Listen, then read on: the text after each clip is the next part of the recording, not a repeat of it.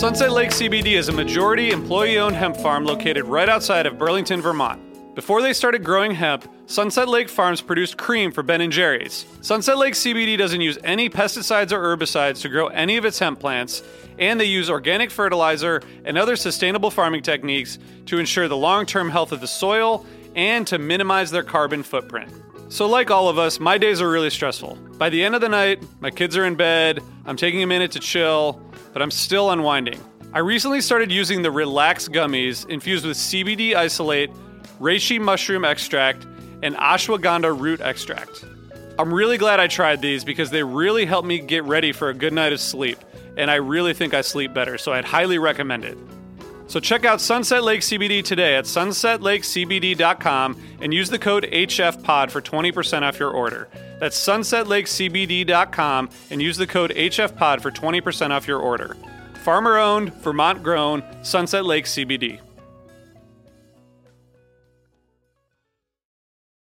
When you need mealtime inspiration, it's worth shopping Kroger, where you'll find over 30,000 mouth-watering choices that excite your inner foodie. And no matter what tasty choice you make, you'll enjoy our everyday low prices, plus extra ways to save, like digital coupons worth over $600 each week. You can also save up to $1 off per gallon at the pump with fuel points. More savings and more inspiring flavors make shopping Kroger worth it every time. Kroger, fresh for everyone. Fuel restrictions apply. Hey listeners, I want to tell you about a sponsor, Music Masters Collective. They're a nonprofit organization that produces unique music events, providing opportunities for fans and artists to meet and collaborate in an inspired and creative atmosphere.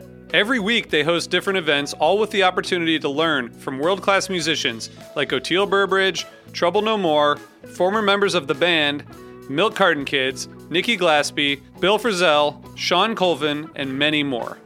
This June, join the Fab Four, Joan Osborne, John Sebastian, Marshall Crenshaw, and a great group of faculty for the debut of Magical Mystery Camp. This all-inclusive, once-in-a-lifetime music vacation experience in the heart of the Catskills will be packed with nightly performances, workshops, speakers, song circles, open mics, and a lot more. If you're a performing musician at any level, bring your instrument. If you're a music lover, bring your good spirit. It's an amazing experience for individuals, friends, and couples alike. Registration is open, spots are filling up, so check it out soon. And scholarships are available. Check out magicalmysterycamp.com/helpingfriendly to learn more. Osiris.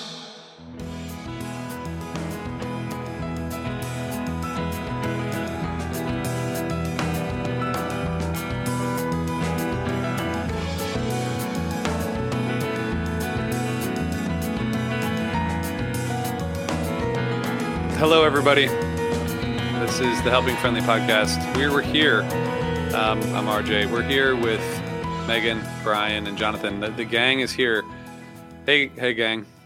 Hello. Hey, RJ. Hey. So here we are. We're starting this new project, and I don't know if we are ready to take on a project of this magnitude, but we're gonna do it today. Brian, RJ, why are you like underselling us right out the bat? I just want to know if you guys ready for this. I just want to know if you guys think we're ready. Brian, are we ready? Well, I have two thoughts. Not to divert us immediately. Hang on. Brian was born ready. Right off the bat. This is like, it wasn't his idea, but you'd you'd believe it was. This is what I was born to do. Number one, do you think that Phish was ready when they walked on stage, if there even was a stage, on December 2nd, 1983? We'll table that question for later. And number two, I just realized I'm the only person here who is not yet 40. Am I qualified to talk about Phish yet, or do I need to be 40 years old to talk about Phish? It's debatable. It's debatable. I don't think I know anything about Phish because I only started seeing Phish after they took their first hiatus. We'll table that conversation for later as well. Jonathan, do you think we're ready? I can only speak for myself, and that I am probably not ready. But as usual, I will try anyways. Megan has already said that she thinks we're ready. So we're I'm at ready. least 50% ready. So So this is the 40 for 40 project that we are starting today. We're going to bring you 40 Phish shows and some side project shows, because some of you smart people out there might know that in the 40 years that Phish has existed, they have not played every year. So we're going to figure that out, and we have ideas. But we're trying to celebrate this 40th anniversary, and, you know, three of us know what it's like to turn 40. And so we'll be trying to channel that into these discussions. And thank you. Thank you, Elliot, for believing in HF Pod. Thanks, for tuning Elliot. in. So one thing you should do, we're going to be putting up more bonus content, and we're going to record a bonus episode right after this. So you can get a bunch of free stuff, ad-free stuff. It's not free, but it's free in a lot of ways. You get bonus episodes, ad-free content, and more, and help us out. It's several dollars a month, $4.99. Go to osirispod.com/premium to check it out. All right. So before we get into it, how's everybody doing? Doing good. Well, Doing good. I can't speak for everybody on this. I'm call doing here. great. I'm so happy we're all together. This is like our first episode of the new year, because Jonathan and I just did a look back the year before on New Year's Eve's shows. So this is like a new beginning for us. It's exciting. It is. Feels It's good. super exciting. It's great. Mhm. And we're all, you know, we're all here for this. Also, we are going to bring, just so you guys know, throughout this 40 show project, we're going to bring back other co-hosts from HF Pod history. There are only a couple, but I've talked to them both, and they both said that they're going to come on at some point. We're going to bring on special guests. We're going to we're just going to hang out and have fun and talk about Phish. But we have to start in the first year, and that was 1983, and Brian was not yet alive. Not even yet conceived, based Wow. on the data that we discovered this morning. Brian collected a lot of data. That's really weird. I don't think that any of us were of show-going age in 1983. No, I was so young. What was your guys' first concert? I think that's a good starter here. New Kids on the Block. And when was that? Grateful Dead. Was it really, Jonathan? That's so on brand. Yeah. Stop That is it. so on brand. That really No tracks. way. You definitely saw some like lame 80s one-hit wonder that you on. won't let us Nope. know about. No? My Okay. parents wouldn't let me go to concerts or any of that stuff. My friends Wow. were all going to like U2 Joshua Tree tour, and I was That's cool. mad, Hmm. or Rush or whatever. I was less mad about That's missing that. cool. But you know, Hmm. but yeah, I had to kind of like sneak off to go see Go to Dead at RFK in '91. So you didn't see Wow. any concerts in the 1980s. Megan, did you see any concerts in the 1980s?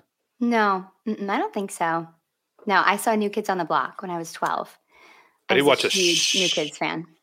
I did watch a shit ton of MTV though, so that should count. That counts. There you go. That does Counts count. for something. RJ, I what about saw- you? I saw my first concert. My older brother, my stepbrother, took me to see Nine Inch Nails when I was 13. That's hardcore. It was wild. Nice. It's a It was really wild. good show. Really, That's really amazing. influenced my Can- live music perspective going forward. That's Can amazing. we put- Actually, mine was in the 80s. It was 89. Oh, look at that. Yeah. Yeah. Can we Look at put that. Brian Storm's comment up on here? Because I just want to say it makes me feel decrepit and aged. At first, I thought it was a joke, but then I realized that it's not. That it's Ryan. It's just like they called him Oh, Young eight. Ryan for reasons. Unbelievable. Young Ryan, Lord. young and powerful Ryan is what I call him. Thanks, Ryan, for tuning in and for I'm going to joining need us. my wife to bring my cane up before I get out of this chair later. Oh my God. The fact that I own a cane should tell you stuff. Brian. Well, Yeah, I that's at least saw concerts in the 1990s. So, I've got that There you going go. for me. We'll get What there. was your Second first Clinton concert, Brian? administration. U2 Pop Mart. I'm looking at the concert ticket Mm. right now. Bono came out in a muscular suit and I lost my mind. How old were you? 12. That is wild. All right. So we've covered a lot of ground already, but Brian, you did some research for this first show. I did. don't think we actually talked about this particular show on Undermine when we went into the 80s. I mean, we talked about like this era, right? But I don't think we talked about I this believe we particular did. show. Did we talk about Undermine it with Jeff? Season 1, Episode 2 was the HF Pod Roundtable. There were 3 of those that season. Remember we did like every episode we kind of adjusted things. And you guys talked about this show through, I want to say Halloween 86. You took like 2 batches or 3 batches of 1980 shows. And there's some good stuff in there. I went back and I listened to it this morning. Jonathan has a lot to say. I'm going to try to quote as much of what he had to say about it. It's good because I don't remember any of it. That's okay. I remember everything. But it was good. I mean, it's the first show. It's a notable moment in the band's history. It's a notable moment in music history. It's a notable moment in all of our histories, as regardless if we're not aware of it in the moment. But we definitely cover this in Undermine Season 1. And we got to talk to Jeff Holdsworth, who was in the band at this time as well, which is pretty cool. Brian, but you did some extensive research to try to learn about what happened in 1983 and what the world was like way back then. My daughter, who's only 9, asked me the other day if we had washing machines when I was a kid. So I don't know if that's how your perspective was on the 80s, Brian, but there's it was a long time ago. It's really funny because my son is really obsessed with watching YouTube historical breakdowns of gaming systems that he likes to play. And he makes fun of me every time they have stuff that comes up in the 90s. And I thought Nintendo 64 was so advanced. And he's like, the graphics suck, Dad. What is going on? It was a big deal, man. It was a big deal. And that's like 15 years after this. But no, just a quick bit of factoid about the 1983 period, the late 1983 era that we find ourselves in. The number 1 song in America is Lionel Richie's All Night Long. And the top 5 songs of this week in 1983, I mean, we got some bangers here. We've got some absolute bangers. We've got Come On Feel the Noise. I've got it pulled up here. Hold on one second. You guys can edit this out, right? That's possible? Yeah, we don't do that anymore. It's a new world. Shit. Time I'm pulling it up right now. Literal. And sorry, I just make fun of you while you look for it. And I will say, Come On Feel the Noise, dude. Loved Quiet that Riot. song when it was all the that was love that song. That was a big hit. Yeah. We've got All Night Long. You were shocked to see how it was spelled, although it makes sense. Mm-hmm. Lionel Richie, Say, Paul McCartney, and Michael Jackson. God, I remember that video. It's like a Islands in the wagon Stream, cart Kenny with Rogers. hay in it. It's weird. Yeah. It was a good video.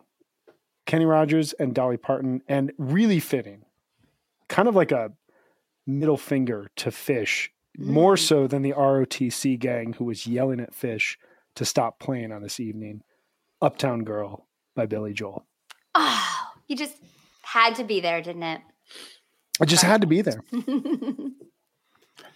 I wish Fish would just get over it and cover Billy Joel. Maybe next time. Like, let's just like really just do it. Just to like tear the Band-Aid off of all this anti-Billy Joel nonsense. Because I'm not the biggest Billy Joel fan, but I respect the guy. He can write a song. He can crash a car. Like, he can do it all. And Fish fans need to recognize he was married to Christy goddamn Brinkley, for Christ's sake. He was. Yeah, but why does he have to be such a dick? I think that 2 things. One, who says he really is? There should be an MSG Harpua that includes Piano Man. Yes. In the midst of it. So with awesome. a vacuum solo. The Piano Man. That's going to be this year. Him coming out, or like someone like the Tom Hanks thing from the 2002 New Year's Eve, just like random bald guy with a goatee comes out on stage and bows to the crowd all dramatically like Billy Joel would. But my wedding song. My wedding song is a Billy Joel song, which every time people are like, Billy Joel sucks, I'm like, yeah, but. I saw him in concert and he kind of sucked. I think his music's just kind of boring. It's like a little boring, I think. Boring. Yeah. I would agree. Boring. But I was also like doing a lot of things that would make the show not very fun. Yeah. Like I was having too much fun.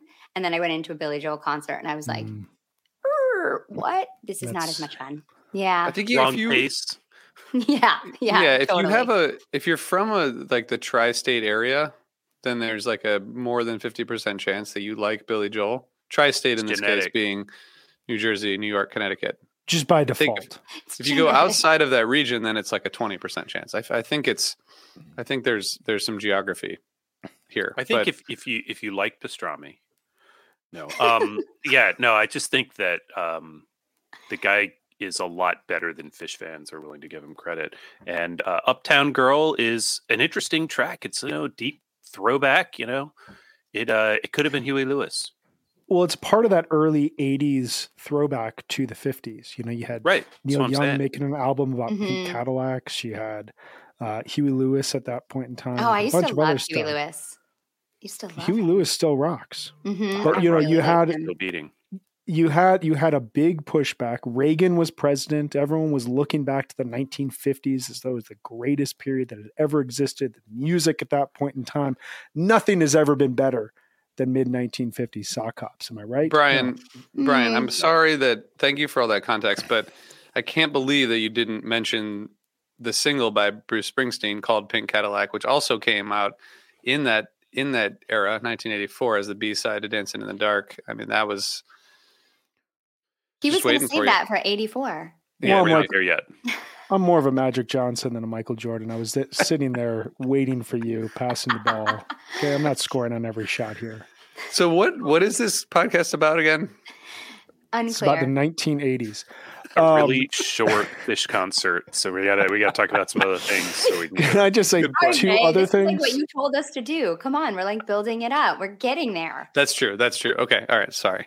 He wrote the script and then forgot what was in it. I'm getting anxious to talk about this show that we have only heard 2 songs of. The number one movie in America at this time was Terms of Endearment, which I've never seen, but I've heard is a classic. My parents definitely saw it.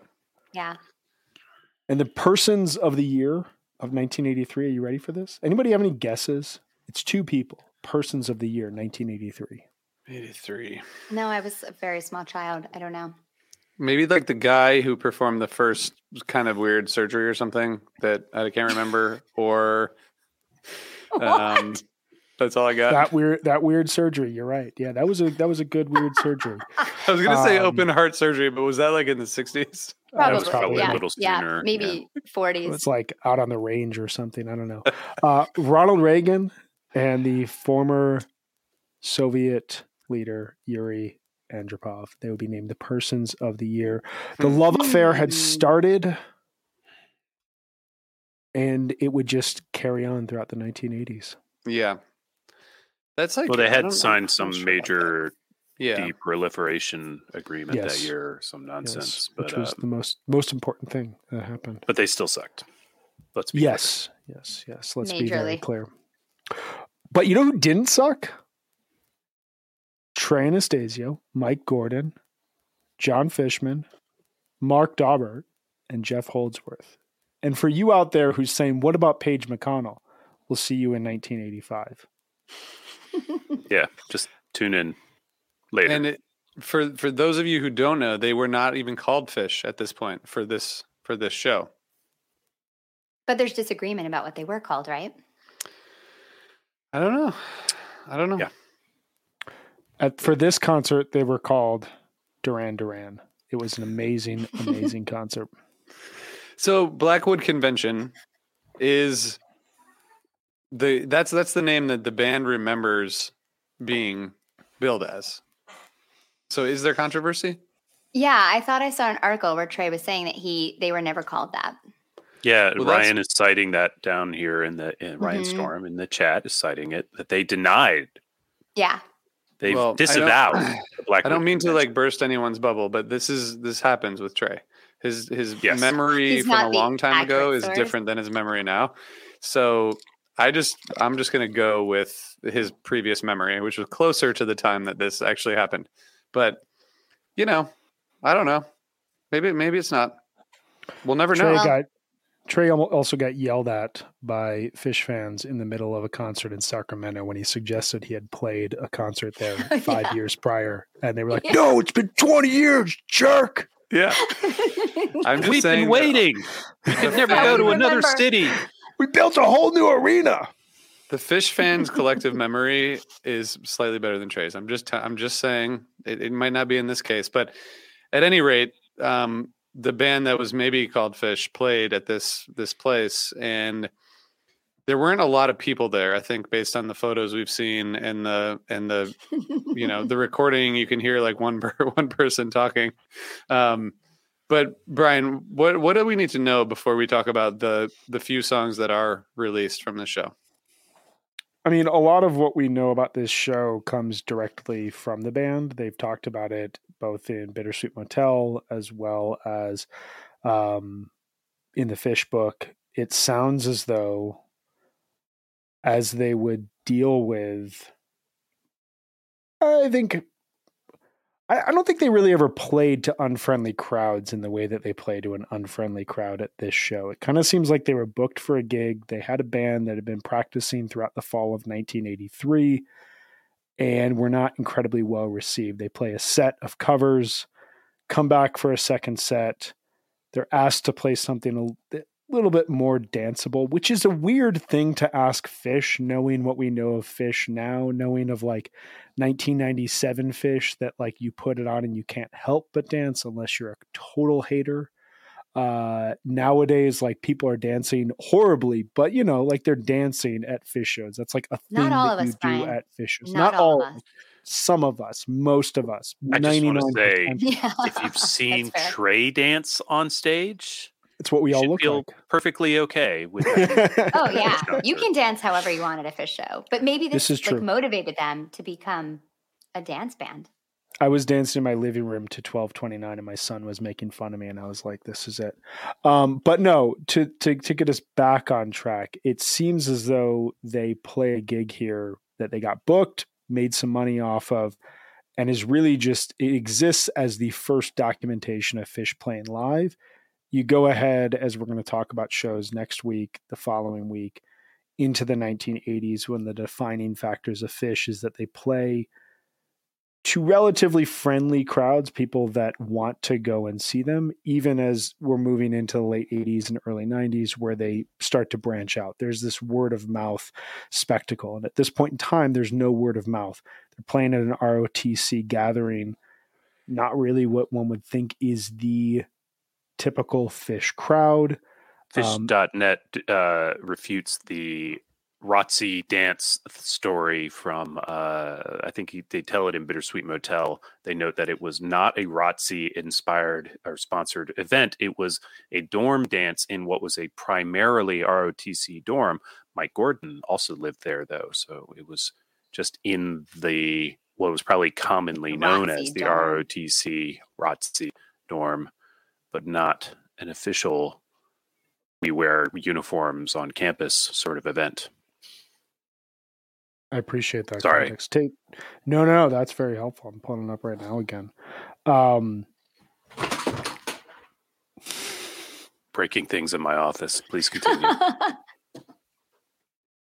So, okay.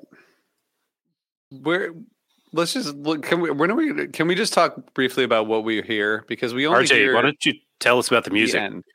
All we hear, all that exists is this the part of set 2, which is Scarlet Begonias, Into Fire on the Mountain, 2 originals, debuts by Phish that the Grateful Dead would go on to cover extensively over the years. Yeah, all the way back. That's about all. That's about all we get. It's so crazy though to think that they were playing songs that, like, to think that Scarlet Begonias and Fire on the Mountain were only 6 years old. Like, that's kind of crazy. Well, Scarlet goes back to 1974, but the pairing goes back to the pairing, I mean, I was thinking about that, like, based on where we are currently. This is a young jam band playing a show later in 2023 covering Everything's Right, or covering, like think of a Phish song, or think of another jam band song from 2017 that's already deemed a classic, but it's still like pretty recent history at this point in time. I wonder how much dancing do you think was done at this dorm dance? Because based on the number of people there, I don't think there was that much dancing happening. Do you think any dancing happened at all, or do you think it was just people like sitting quietly watching them? I think sitting and having conversations while the band played louder and louder is probably. Yeah, I don't think they were listening. It sounds like. Yeah, I don't think that people really cared. I think that it leads to one of my like initial questions about this show, and it's something I've been thinking about a lot since we first did Undermine season 1, where I spent like 5 months living in 1980s Phish, which I'd never spent that much time doing before. And like I kept coming back to, who were they writing music for in 1983, 1984, 1985? Like if you think about what was on the radio at the time and you think about what they play in this show, like as it's documented, set 1 is Long Cool Woman in a Black Dress, Proud Mary, In the Midnight Hour, which is a great cover that they did in the 80s. I wish they would bring that back. Squeezebox, Roadhouse Blues, and a rendition of Happy Birthday. Who are they trying to go after? Like you would imagine. Exactly. Like that's kind of what I keep coming back to. Yeah. And their friends. And their friends. Like what would we want to hear? What do we know how to play? And what would we want to play? You know, I think that's why like they're kind of already who they're going to be, right? They're not trying to play like Michael Jackson and other things that are on the radio. Right. Well, and it's one of those interesting things that like, there's like a push and pull of it as Phish history unfolds. Is I'm someone very much in this camp who learned about a lot of bands I've gotten into because of Phish. Like I didn't really know the Velvet Underground or the Talking Heads before I heard Phish cover those albums. And then I went and did my own deep dives, and there's a ton of one-off covers that Phish has done. I'm sure that they've introduced a number of people to like a recent band like TV on the Radio just by covering Golden Age over the last decade or so. Like they've served as this kind of guide for a lot of listeners who, for a variety of reasons, don't have the knowledge of American rock history. But that's also something you do when you're like established. Like a lot of young bands just pick 10 cover songs to play that like, no matter who you care about seeing when you're going to see a bar band, you're going to know that song and it's going to make your night feel a little bit better. You may walk out being like, that band was really cool, even if you don't do anything with that memory or that sort of information. It's just like they're so clearly at this point in time playing music already just for themselves without really care of what the audience takes away from it. It's pretty fascinating to me. Yeah, I think there's a kind of bit of an agreement between the band too. You look at who these guys were. We have some evidence of Mike's pre-Phish music, Dre's pre-Phish music, and we know a little bit about Jeff and what he was into, and you get an idea. They had to come together somewhere too, because this is what a band has to do, is they have to agree on who they are, what they want to sound like, and honestly, what song do you know? And let's play that one. No, I don't like that song. Let's not play that. I can't sing that song. Or Trey, that song's too weird or tricky. We're not going to do that one. And this is where they land here in the first few months of their existence. And they wouldn't stay here for very long, which I think is worth noting. No, this is a band that is going to evolve rapidly. RJ, I have a question for you. If you got a tape of this show, you're a freshman at UVM, you're trying to figure out what to do on your Friday nights. If you get a tape of this show in early 1984, are you going to see this band? I mean, I think probably just because of the Dead covers. Yes. I think that's like the one thing that would, it depends how well they played Long Cool Woman in a Black Dress also, because I'm a stickler for those details. If there are any flubs, then I'm out. But assuming that they play it well and they play the Grateful Dead, then I am in.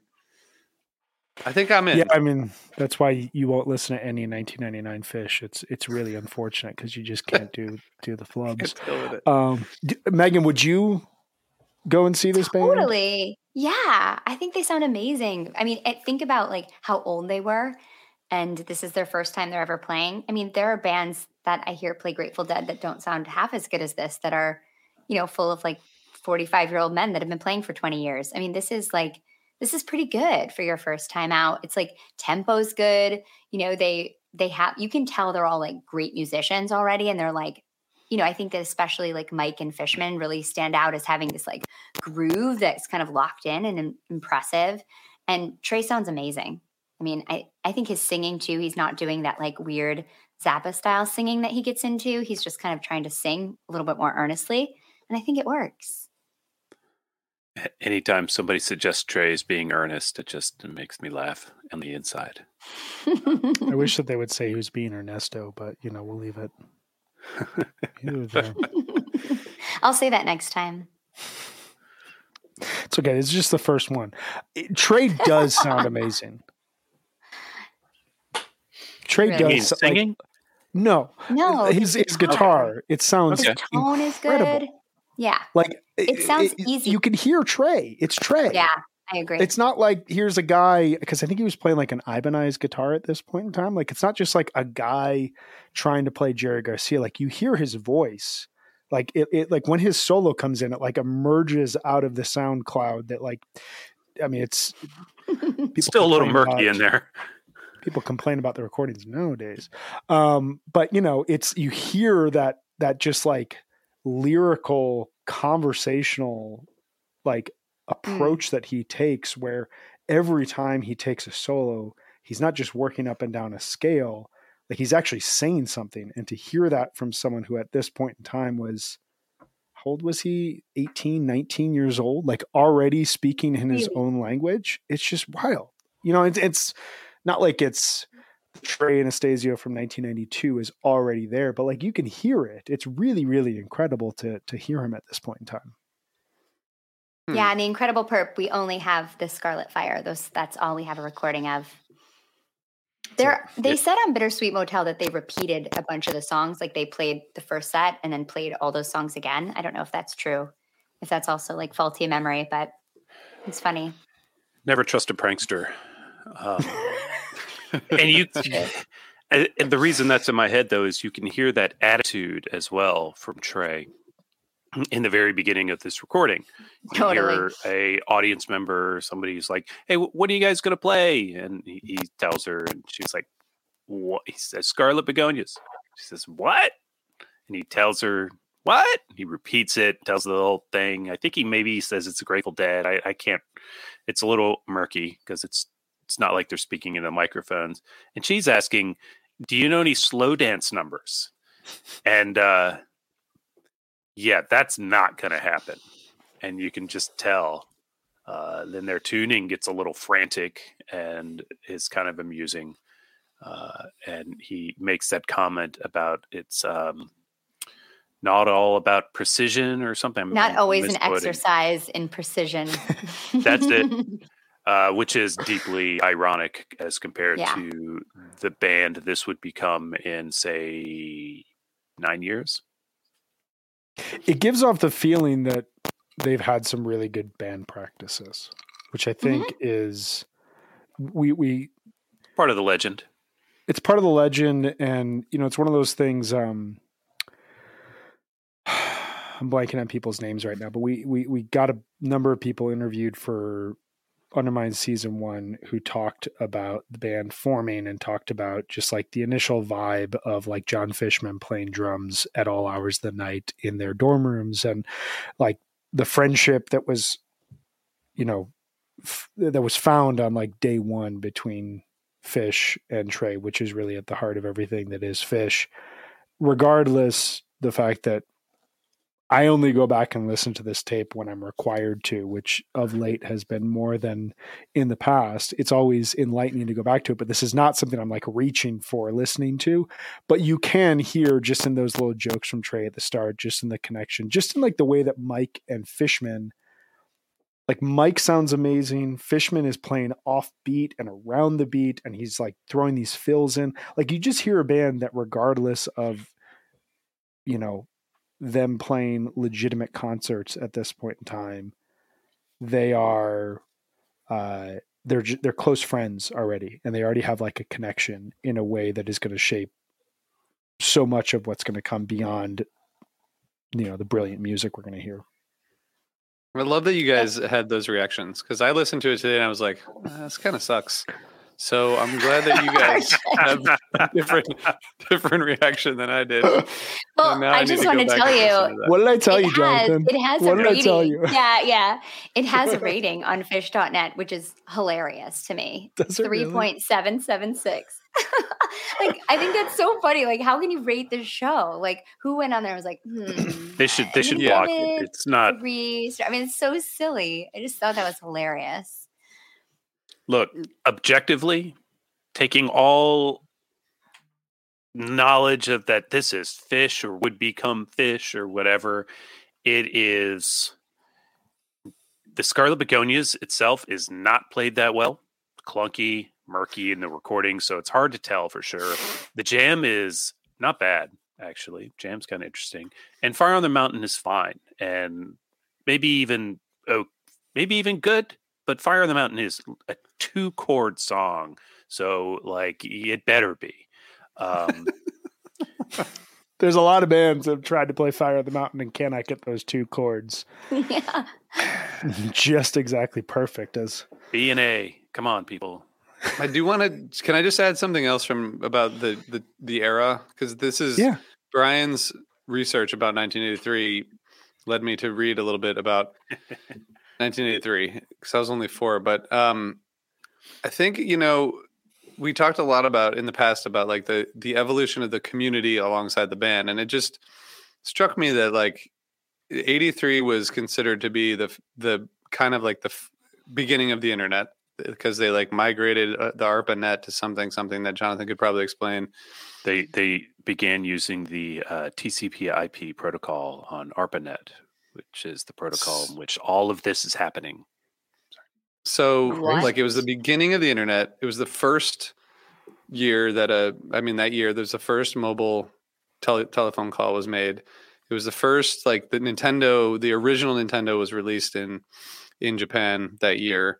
Like it just, I don't know if they had played their first show at UVM 3 years before this, like maybe that wouldn't have coincided with the evolution of all these other things that made Fish like so viral in the not in the internet term, but like well, I love how you talked about stuff. That. Yeah, on Undermine, like just how like the convergence of those two things was like timed pretty perfectly.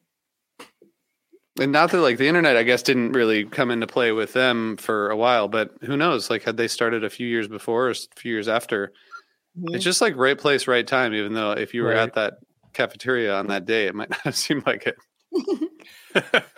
Well, it's one of those things. Like they're going to play a lot of gigs like this, not necessarily like exactly like this, but they're going to play a lot of gigs throughout the 1980s that are going to be.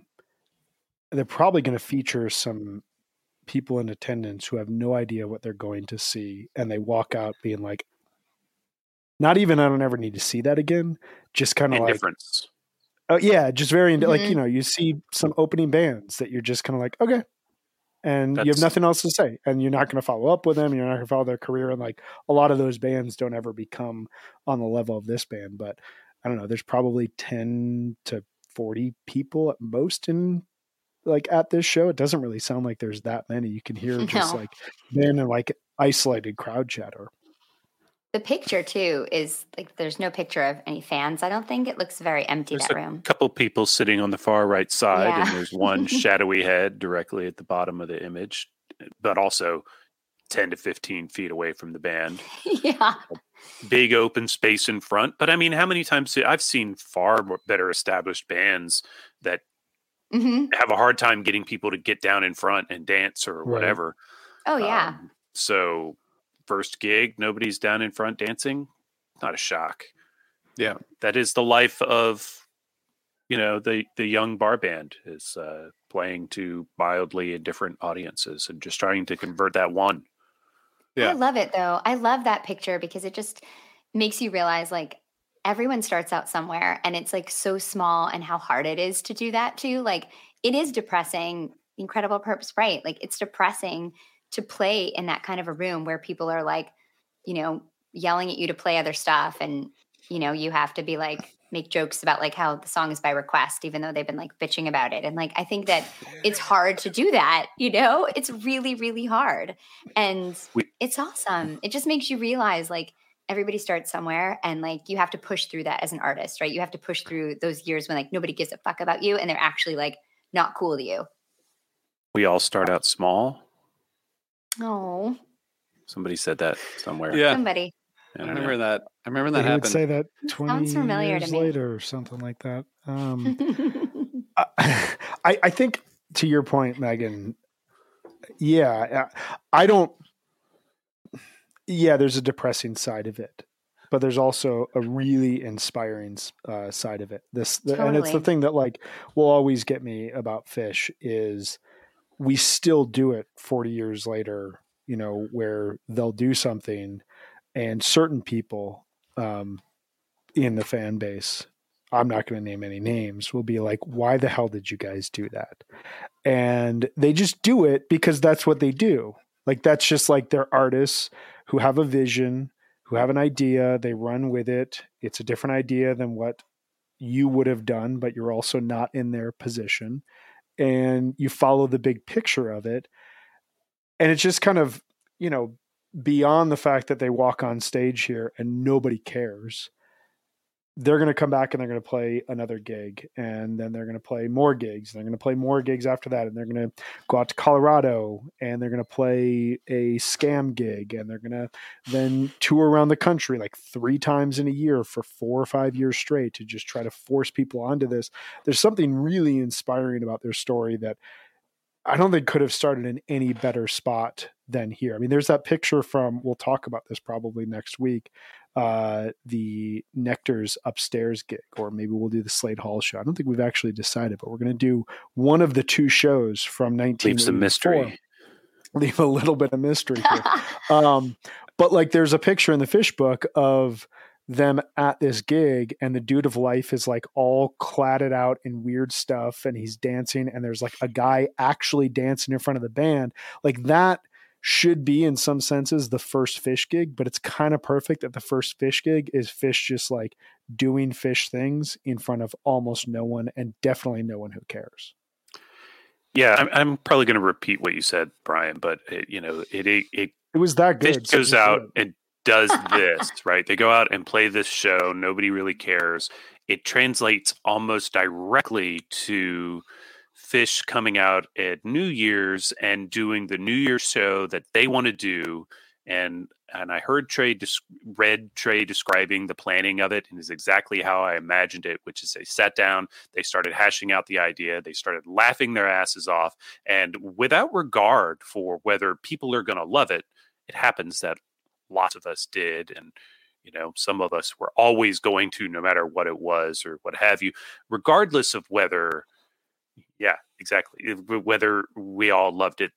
This is their plan. This is how they're going to do the thing, and it's always been that way.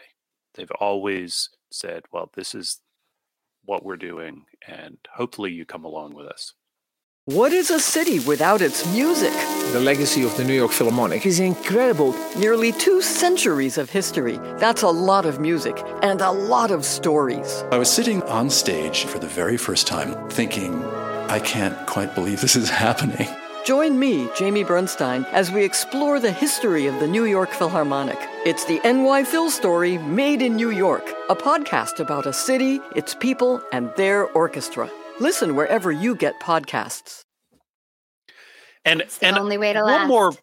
One more note about the music. I want to make it clear. I think the fact that they not only are playing to a small, indifferent crowd, but they're willing to try to jam in front of a small, indifferent crowd is impressive. Even if the jam itself is just kind of like, that's okay. That's what you get when you try. Sometimes it's just okay. So I have 2 questions. First of all, isn't there someone at UVM somewhere who can tell us what this band was billed as? I mean, no. Do you think they got paid? Someone had to like write them a check. They said they had a check. Yeah. So who was the check made out? Trey said it was like a big check, basically. He held up on. Oh, like a sweepstakes. I'm sure it was just a check, just a check.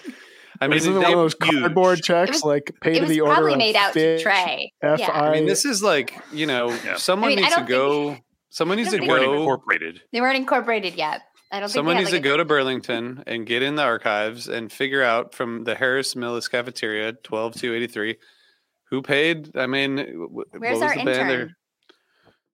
I mean, there was obviously an announcement. There must have been a poster somewhere. They don't have us. They don't have them. We haven't seen them, but there must be one. I'm just saying we need to get to the bottom of this. It's important. The money. Maybe guys. we will. Follow the money. Follow the money.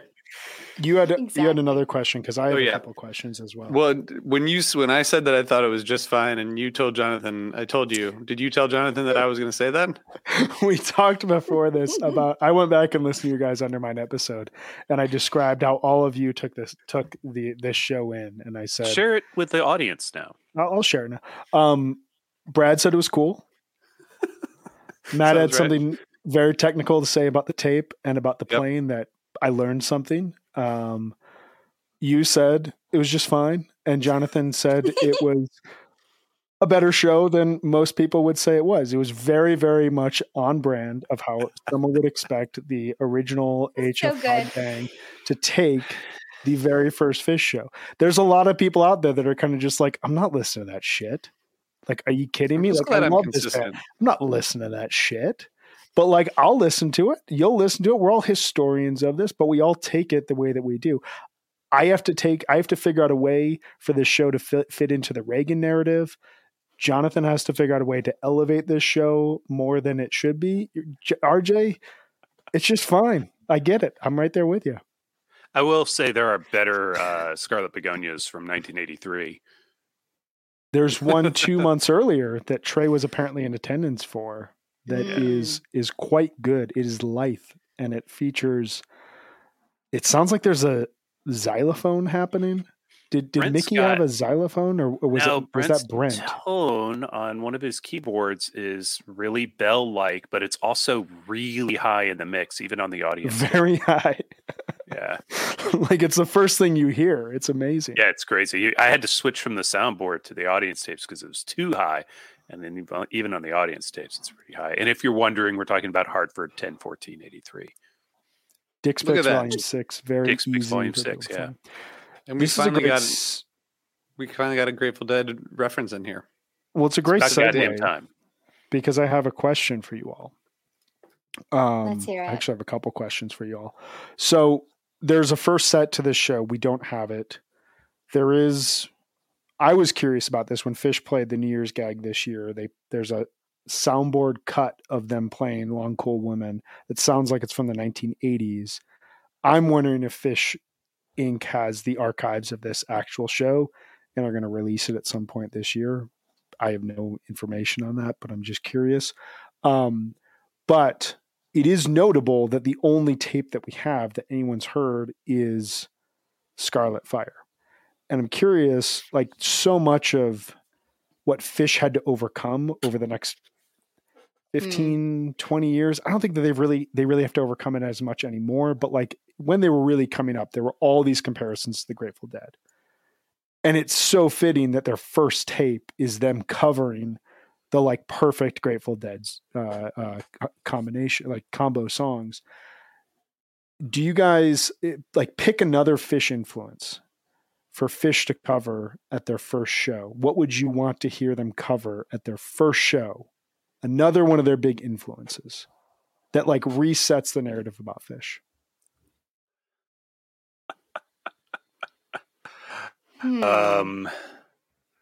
I don't know, like maybe Starship Trooper, which I have yet to hear them actually do in front of an audience for us.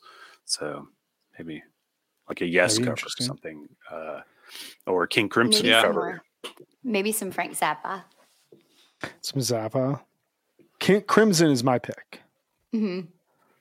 Just like, something off of like Discipline that would just like, you could hear like that origin of the band in there. And that like that it's important to me because it feels like that resets the narrative around the band. Them playing just Scarlet Fire is so Jam Band 1. Cliche-ish. It's Jam Band 101. Yeah. But it wasn't cliche in 1983. I mean, there were Dead cover bands and had been for many, many, many, many years. There were bands that you wouldn't argue were Dead cover bands that were covering the Dead, going well back into the early 70s. But that's who they were. That's like the scene they were a part of. You can hear it in Undermine season 1. Yeah. You know, they were the Deadheads when they weren't going to see the Grateful Dead, were still in Vermont and going to see Phish. And they were, they were into that music. That was the scene. And well, I think it became cliche when the Dead. There were Deadheads in Dead cover bands in the 80s as well. So they could have gone that route. They were smart enough not to stay in that box. Sure. Yeah, they're better musicians too, right? And original like composers and stuff. But I also, not than the Dead, I'm saying then like cover bands would be. Like, but I also think fight here? No, I'm definitely not saying that. I'm saying then a cover band. If you're just going to be a cover band, like, you're not. Phish is never going to be just a cover band. That's a different kind of ambition. But I think like when it became cliche was when like the Grateful Dead entered like the pop culture world in a way that like when I was in the 90s in high school, like everybody had Grateful Dead t-shirts and, they were on MTV. And so then it became like the hippie band that like, that's kind of what people, knew about. So then when Phish started to come up, it was more cliche to like say that they were like the Grateful Dead, whether or not that was their main influence or not. Yeah, we got some good answers here from viewers. Talking Heads. You have to wait till 84 for Talking Heads. Zeppelin, which they do cover, but I don't know. I mean, it's interesting. It's a good question. I think Can You Hear Me Knockin', which happens a couple times in the 84 tapes. That's just such a great guitar song. Like it just, a lot of those early covers were just so Trey could shred. And I really appreciate that. I wish they would still play that. Because the 80s covers of them playing that are actually really, really good. And every time I hear that song, which happens like if I ever turn on rock radio, like that song just immediately comes on. I have to listen to the whole thing. But it's just like, it's such a prototype Phish song. I have another question.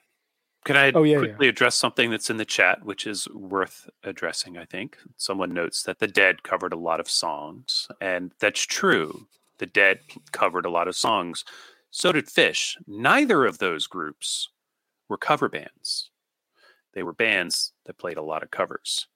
That's one of the requirements that Mike laid out for Phish. It was like he wanted to always play covers. He wanted to always explore other people's music with this band, and they do less and less of that these days, but boy, when they do it well. Agreed. They do. I just want to address this comment that we got from Rabbit Hole, who says Presence is Zeppelin's best album, and I agree with you, Rabbit Hole. I love that record. Thank you. So great. I believe his name is Rabbit Hole because he's about to throw us down one. Yeah, that's what I was thinking. I was like, I'm not. I think really good. It's a really good handle. I think it's my second favorite Zeppelin album, but I think it's highly, highly underappreciated as a work of art. That's my number one. Number's 3. Yeah, 3. It just never hit me. In all those years, it hits me a lot. Listen to other English folk music instead of Zeppelin 3, but Presence is good. This is all on brand, incredibly on brand. Yeah. Very on brand. What else? Recommendations. Now that we're talking about Led Zeppelin album rankings, what else do we need to know about this show to set us up for our next episode, which is going to take us 1 year forward into late 1984? Well, I have a question that helps set us up for this. Yes. We're going to go around. Everyone's going to give us an answer. So you're in the locker room post 12/2/83. People are outside. Phish, Phish, Phish. No, they're not at all. Nope. Megan, what is the advice that you're giving to Phish after this show? Keep being weird. RJ? I mean, I would I would say to them what Trey says to other young musicians: just keep writing your own material. Where's the original material, guys? Come on. Ooh, that's good. Jonathan? We got our asses kicked tonight, but you're going to go out there next time. You're going to do it again, and you're going to do it better. Something like that. I can see you up in their faces, Jonathan. I'm getting this like flashback to the one season that Jonathan played left tackle for his high school football team, and yeah, I took a few concussions. That explains the rest of my story. This is great. We're going down another rabbit hole. I was a cheerleader. Shocker. Okay, go ahead, Brian. This all works. This all really works. I was just color cheerleader commentary. turned stoner. Okay. Ryan Storm says find page, which is that's good. That's very appropriate. They do need some keys. I swear, like I've had a couple bands that have friends who played in bands that were trying to figure it out, and I swear every band, like the one piece of advice I give them is like you gotta add keys. Like you need that sound. So I think that's a good recommendation for these guys. Brian, mine is to play more requests because clearly it works in the show. The audience knows what they want. This is listen to what we have to say, and you guys will never fail. So yeah, what do we have to talk about before the next show? We are talking 1984 Phish, probably the most overlooked year of Phish when all is said and done. Wow. I don't think anybody really talks about what Phish did in 1984. Well, we're about to. I'm excited. Mm-hmm. I'll just say that this 40 for 40 project. So the plan is to go. It's probably going to take us the entire year to get to the present day because we're going to have to take breaks to recap Mexico and to recap any Phish shows that might happen this year. So we're going to be doing this all year. So when you guys, those of you listening and watching, give us your feedback. Let us know what you think so we can make it as entertaining as possible. But I think there'll be many more debates about things that don't involve Phish at all, which is great. Well, and can I say one thing that you noted to us when we were setting this up that I think is just good for context for listeners is we're not trying to find the best show of every year. Mm-hmm. We are trying to just thread a very loose narrative of how Phish evolved year to year to year. Some of the shows that we have selected are shows that mean a lot to us as individuals. Some of them are just like really fun representative shows, but we're not trying to find the quote 40 best Phish shows that define the band. We are just trying to find shows that give us an opportunity to dive into where they were at that point in time and that we have a lot of connection to. Yes. And to Brian's question, each week is going to be a specific show from each year. Yes. Mm-hmm. And it's going to be amazing. And I'm going to be the special Mexico correspondent, FYI. Yep. Yep. That job's already booked. Somebody's got to do it. It's true. Yeah.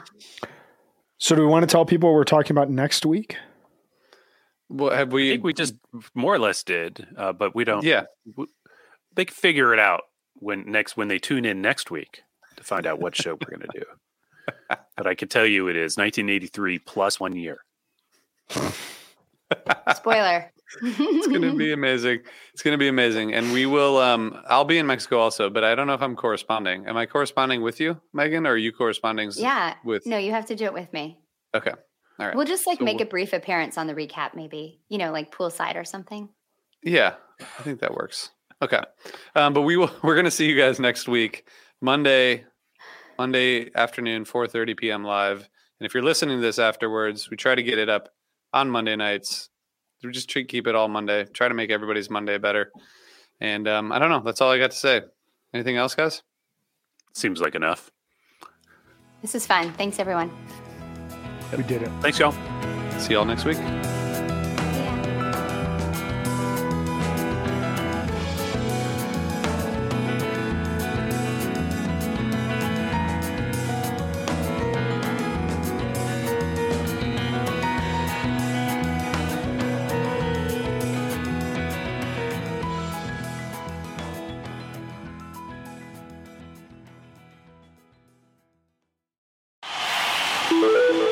Osiris.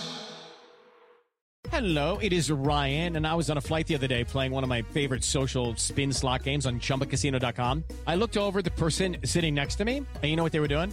They were also playing Chumba Casino. Coincidence? I think not. Everybody's loving having fun with it. Chumba Casino is home to hundreds of casino-style games that you can play for free anytime, anywhere, even at 30,000 feet. So sign up now at ChumbaCasino.com to claim your free welcome bonus. That's ChumbaCasino.com and live the Chumba life. No purchase necessary. VGW. Void where prohibited by law. See terms and conditions. 18+. Hey, this is Steve Choi, host of the Musicians Guild podcast, part of the Sound Talent Media podcast network. Within the four walls of the Musicians Guild, we'll be discussing the habits, idiosyncrasies, experiences, and general psychology of my friends and peers, all involved with music in various capacities. Listen and subscribe at soundtalentmedia.com.